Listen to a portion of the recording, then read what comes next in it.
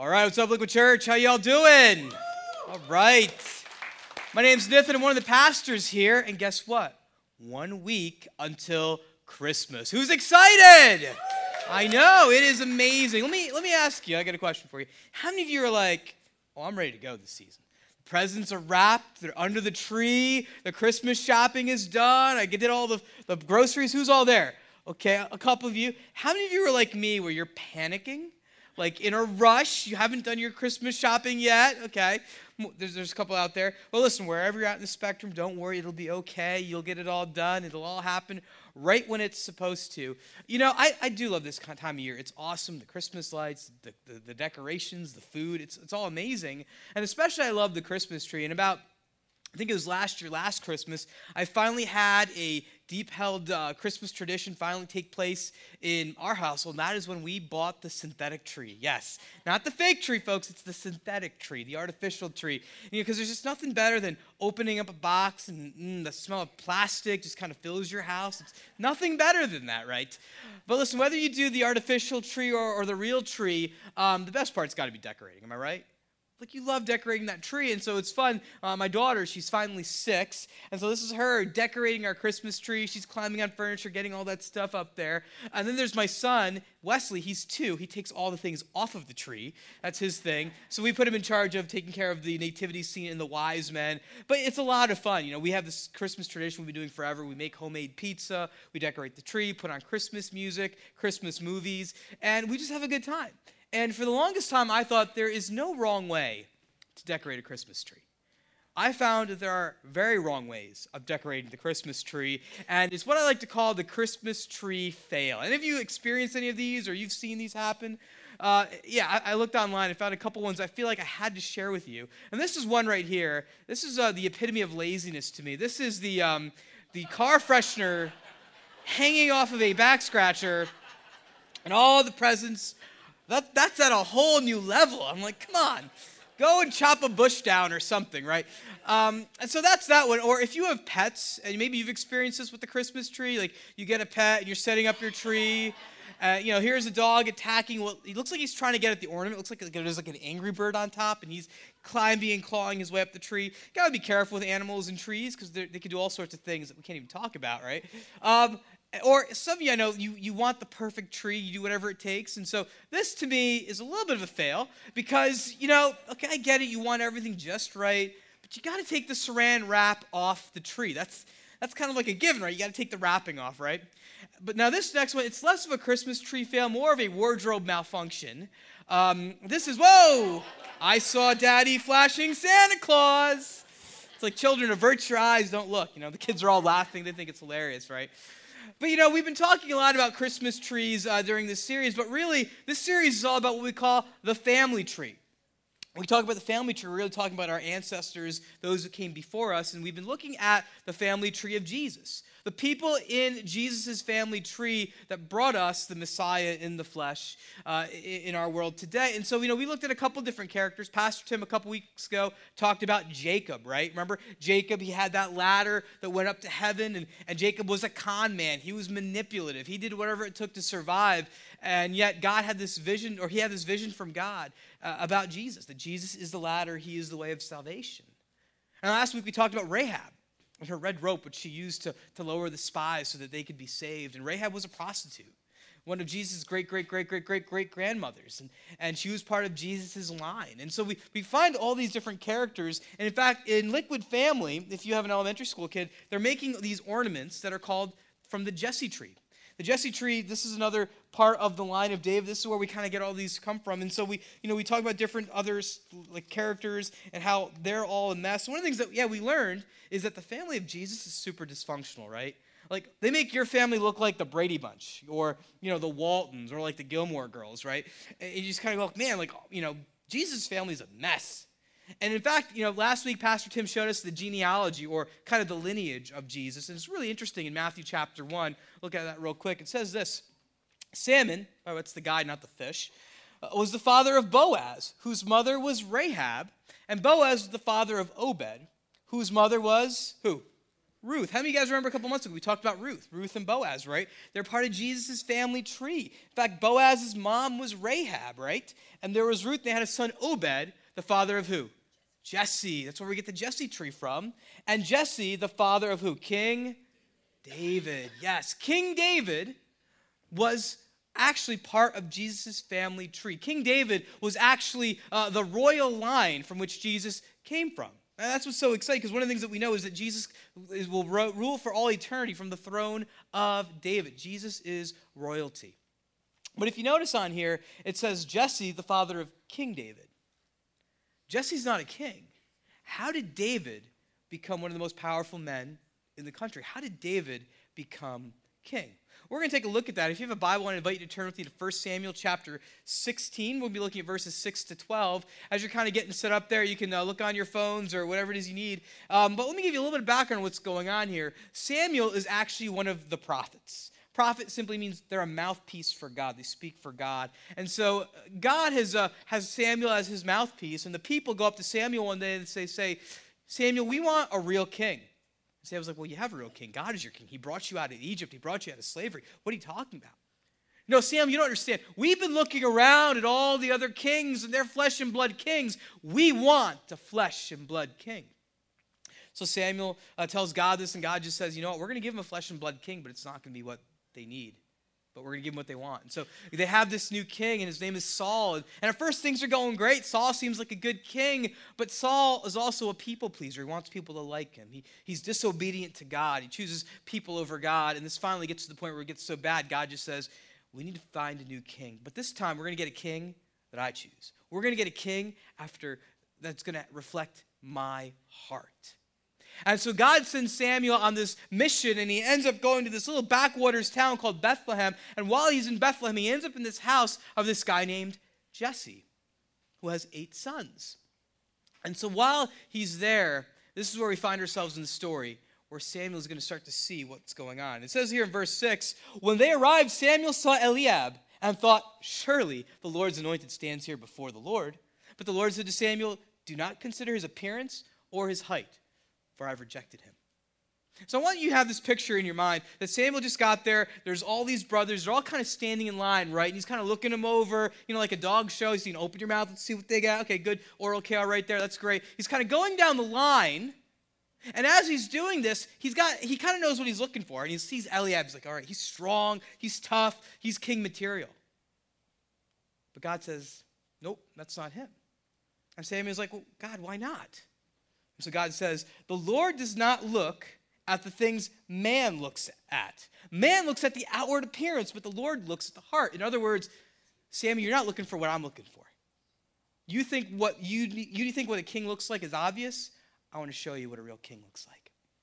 And so Samuel's like, all right, God, you don't want the strong, handsome one. Maybe we'll see what the next one is. And so then Jesse called Abinadab and had him pass in front of Samuel. But Samuel said, the Lord has not chosen this one either. And Abinadab's like the funny one, right? He's cracking jokes. He's got a great personality. But God's like, no, not him. And Samuel's like, okay, you don't want the strong one. You don't want the funny one. And then Jesse then had Shammah pass by. But Samuel said, nor has the Lord chosen this one. And Shammah's like the smart one, right? Went to Princeton and Harvard. He's got his MBA and his doctorate. This would be the ideal king, like a scholarly, philosophical king. God's like, nope, it's not him either. So Jesse had 7 of his sons pass before Samuel. But Samuel said to him, the Lord has not chosen these. So he asked Jesse, are these all the sons you have? Meaning, did I just put the wrong coordinates in the GPS? Like, am I in the wrong house? Am I lost? Like, what's going on here? And so that's when Jesse kind of sheepishly says this, well, there is still the youngest. He answered, but he is tending the sheep. And then Samuel said, send for him. We will not sit down until he arrives. This whole idea of tending the sheep is this idea, we have the youngest, but he's watching the sheep. Like, he's in middle school. Like, he's not a king. We just have him. He's not really worth the effort. And Samuel said, absolutely not. God, bring him in.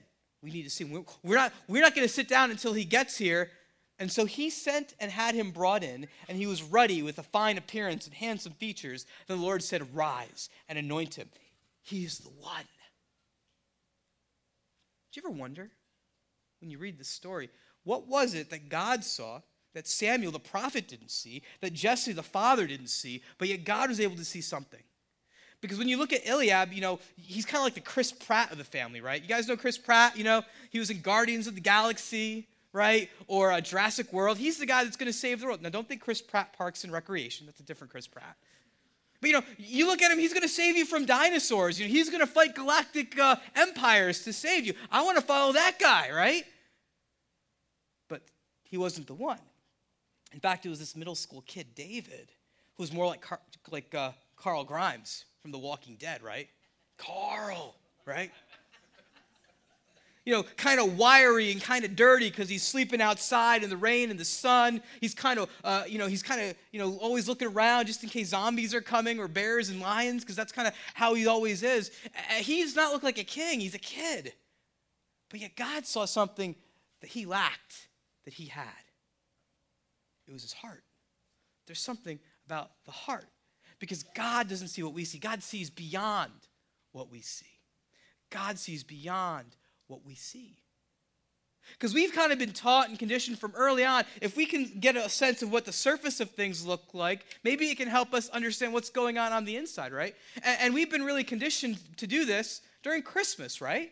Remember when you were a kid, you'd come running down the stairs at Christmas time, you'd come to the tree, and you'd come to the presents, right? And so you're going through these presents, and you're like, I don't like, you're kind of looking at it and go, just shake it a little bit, see, does this have what I wanted? Is this going to be awesome? Because we're all caught up with the glitz and the glam, what looks good on the outside.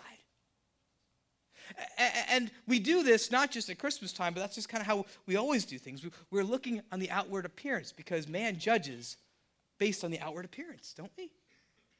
Man judges by the outward appearance. That's how we see things, and that's how we've been taught and conditioned and from an early age. In fact, how many of you guys have ever done the white elephant gift exchange? Any of you guys done that one? Yeah, or the Yankee swap, that's another name for it. Really, the way it works is this, is you go around your house and find some junk, right? And you find the biggest, beautiful box to put it in, or a big, beautiful gift bag, and put a ribbon on it, right? And I love doing this because what happens is, if you've ever gone to a white elephant gift exchange and no one's ever done it before, you know what they always go for? They always go for the nicest looking present, right? It's like they run to the tree, and they're like, oh, this is it. Look at this gift. It's going to be beautiful. It's going to be awesome. And they go back to their spot, and everyone's watching as they open it up, and they start to go through the tissue paper, and then all of a sudden it's a toilet plunger, okay. Oh, wait, there's more. There's a toilet seat, okay. Looks nice on the outside, but it's a bunch of crap on the inside, right? That's essentially the white elephant gift exchange. But so often, as people, that's kind of what we end up doing, right? Don't we end up getting, when we're on social media, friends like Facebook or Instagram, we look at someone's life and we think, man, they have the best life ever. But it's really not the reality because all those pictures are curated, right? So, of course, no one ever puts pictures of their crying kids or I failed the test, right, on Instagram, right? Or how about this? You go buy a car and you see the car of your dreams, it looks amazing. Then a couple of days later, it breaks down. It's a lemon. Because you're so focused on the outward appearance, you never really stop to kick the tires and look underneath the hood. Or maybe you're in a store, or you're walking down the street, and you see someone, they're dressed a certain way, or they look a certain way, they're from a certain culture or background, and you all of a sudden make a split-second judgment, and you cross the street, or you kind of try to avert your eyes. I mean, we all do that. We're all guilty of that. We all make these judgments all the time based on the outward appearance. Samuel did. Jesse did. Before them was the king, but they missed out on that king because they were judging on the outward appearance. They were looking at the tinsel and the lights and the outward packaging, but they couldn't see the heart. Because while man judges by the outward appearance, God judges the heart. God judges the heart. So what was it that God saw? Because, you heard that David is a man after God's own what? Heart. What was it that God saw in David that Eliab didn't have? What were the qualities that David cultivated in the field with sheep that would one day transfer over to being king? What were those qualities? We're going to look at 4 of them today. And you see, David was a man after God's own heart. And one of the first qualities is humility. David was a man of humility. Now, David had just been anointed king by Samuel, and he was one day going to take the throne, and he knew that. But in chapter 17, the very next section, one of the things that we read is that Jesse had an errand for David to do. He says this, take this roasted grain and these 10 loaves of bread for your brothers. Take along these 10 cheeses. So early in the morning, David left the flock with the shepherd, loaded up, and set out as Jesse had directed. When I look at this verse, it's a lot to me, right? Because think about it. David knows he's going to become the king. He just knows that's what's going to happen. And yet his dad has an errand for him. Go and deliver crackers and cheese to your brother, David. You know what I'd say if that was me? Dad, I'm the king. Kings aren't your delivery boy. I'm not your delivery boy, Dad. You want to send all this stuff? Why don't you go and do it yourself? Because that's not what I do. I'm the king. I got more important matters. But what does David do? Look, he gets coverage for his trip. He gets someone to cover for him. And then he goes and he does what his dad asks. Why? Because David had this heart of humility. The very fact that he's out taking care of the sheep, one of the most thankless jobs in that culture. But yet there he is, doing it day in, day out. Because he knew that he was there to serve his dad, his father's household, which would one day prepare him to serve the household of God, to serve the kingdom. All those things were cultivated out when he was a shepherd. Because humility means that we have a right understanding of who we are. David knew that he was a servant. That's who God wanted him to be, to serve others first before he served himself. And for me, I've never seen this more visible than in the friendship I have with a guy named Dave. This is my friend Dave. He's in this yellow neon vest here with a baseball bat. Don't know what he's going to do with it. But Dave is a great guy. When you first meet Dave, the nicest guy in the world. I met him once. I was speaking at some youth group, and he was there. And so we connected. Great guy, really friendly, really awesome. But when you first talk to Dave, one of the things you notice is that he speaks very slowly, enunciates every word. But you also notice that he kind of slurs his words a little bit. You see, Dave had a bit of a speech impediment. Had some incredible things to say, really a sharp thinker, but it didn't come out as fast. And I remember, a couple years later, I ended up running the group of kids that he was one of the leaders at. And I remember, kind of sitting down with him, and I said, Dave, if you could do anything you could ever want, what's your dream? What's your dream job, even? And Dave just looks right at me and says, Nathan, I'm doing my dream job. I go, yeah, tell me about that. I work at the local elementary school here. I love it. I'm a janitor, and so I get to serve the teachers and the principal and the administration some real tangible ways. Not only that, I get to show up, and I'm excited. I get to share with them just my faith, and I get to be a source of encouragement and cheerlead people. I love doing that. I feel like that's what I'm made for. I remember just thinking, man, here's a guy that has a heart of a servant, and he just can't help but let it kind of brim to the surface. And another thing that David loved to do is that Dave loved to mentor high school kids.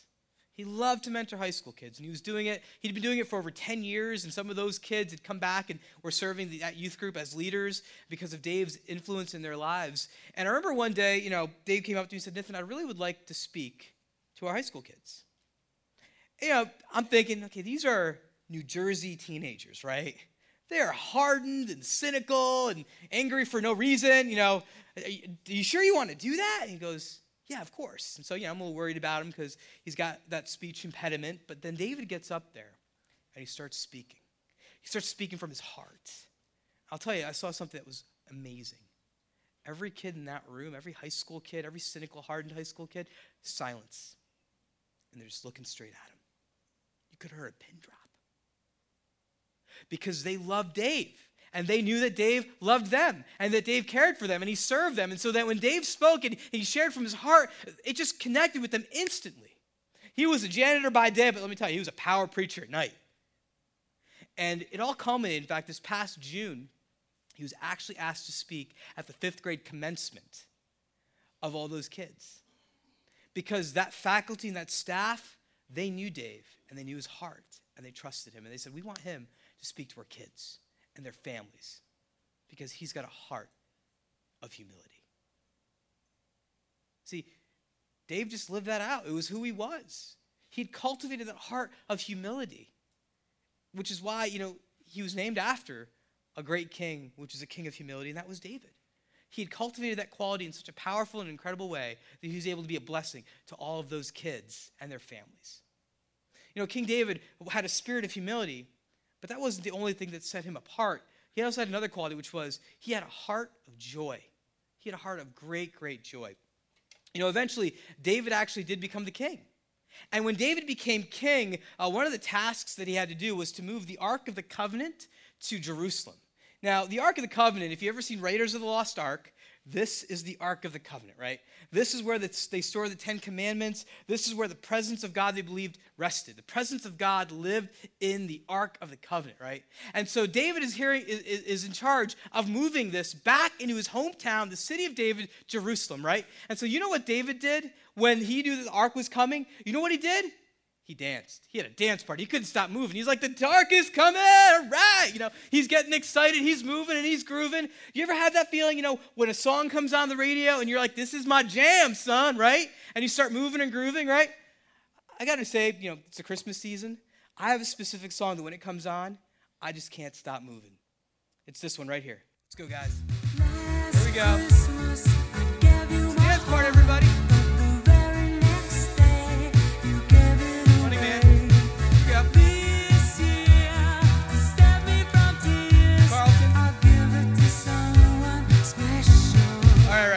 That's enough, sorry.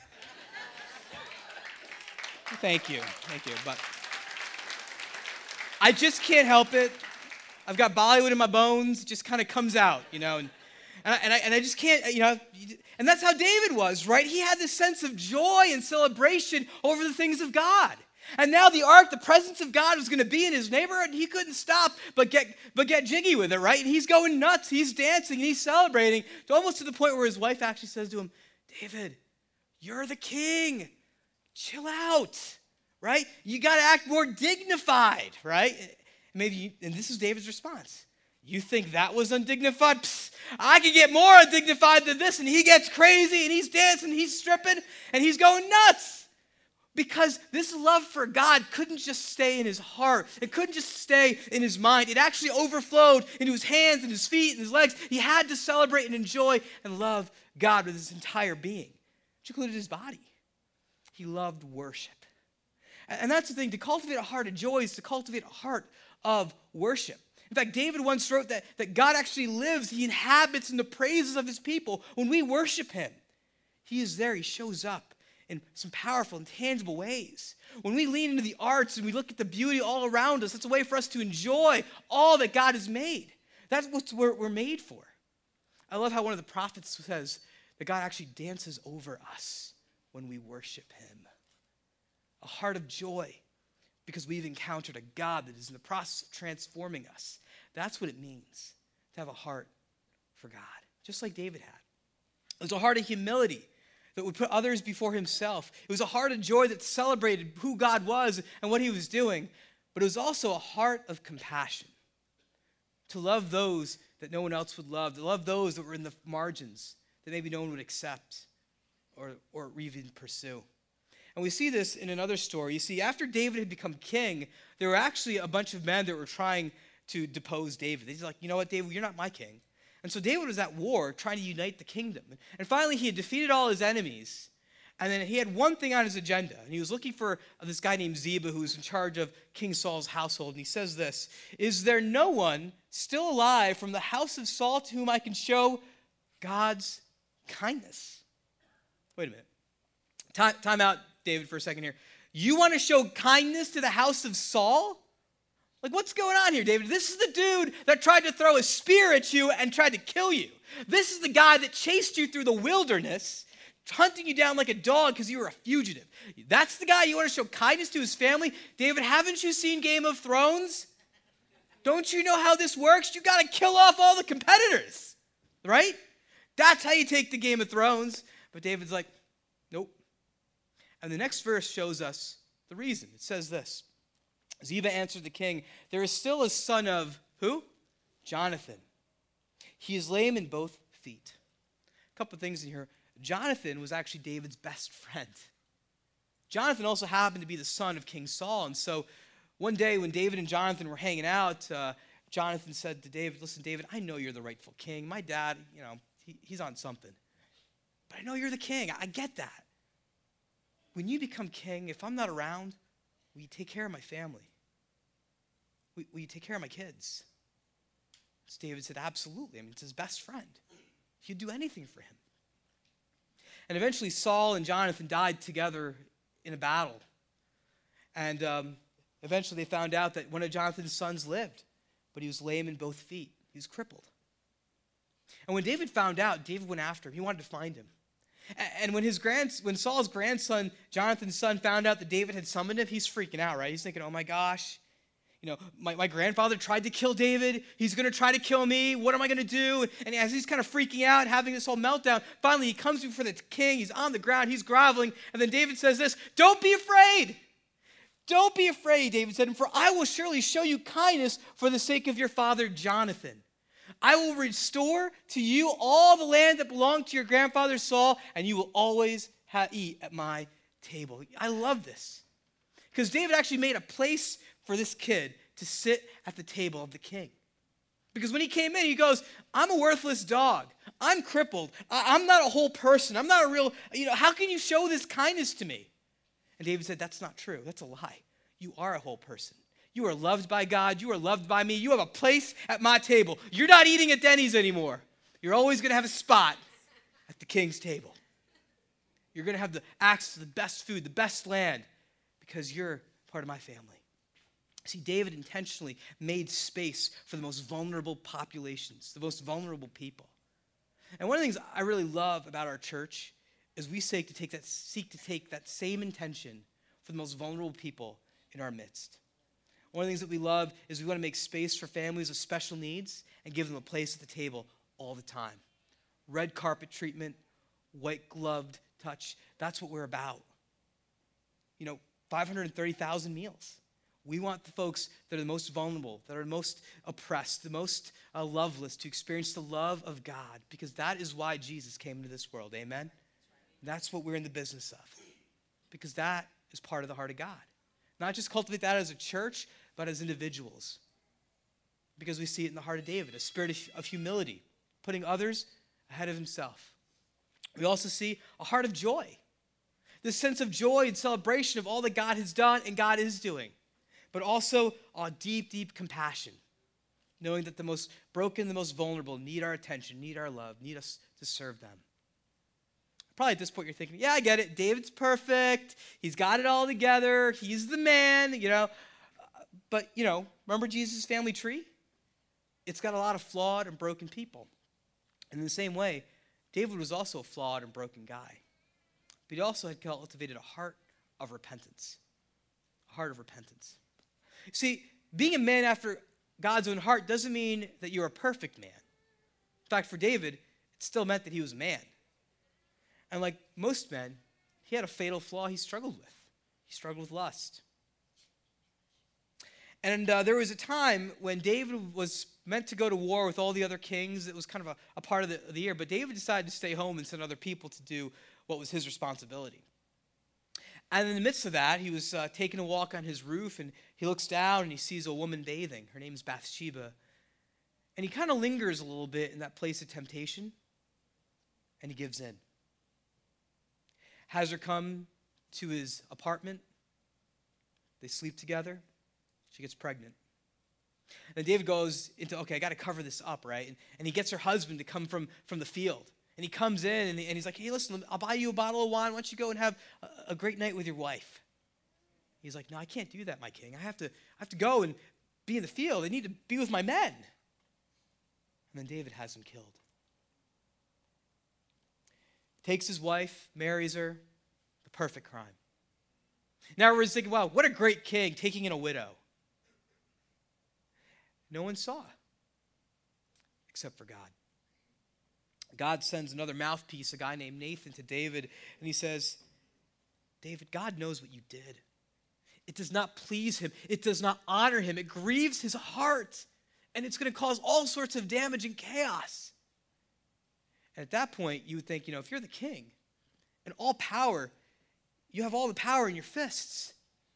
David could have said, I don't care what you think. I'm the king of Israel. I do what I want, and when I do it, that's what makes it right.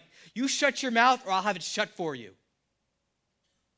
But instead, we don't see that attitude in David, do we? Instead, David does something unbelievable. He says, you're right, I've sinned. I've sinned before God and before men. You see the spirit of contrition, of deep, deep repentance. And what repentance basically, it means this. There's two parts to repentance. One is taking responsibility for your sin, saying, you know what, I own it.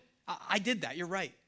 And the other part of it is to ask for restoration. Like, God, can you restore me? Can you put the broken pieces back together of the sin and the brokenness in my life?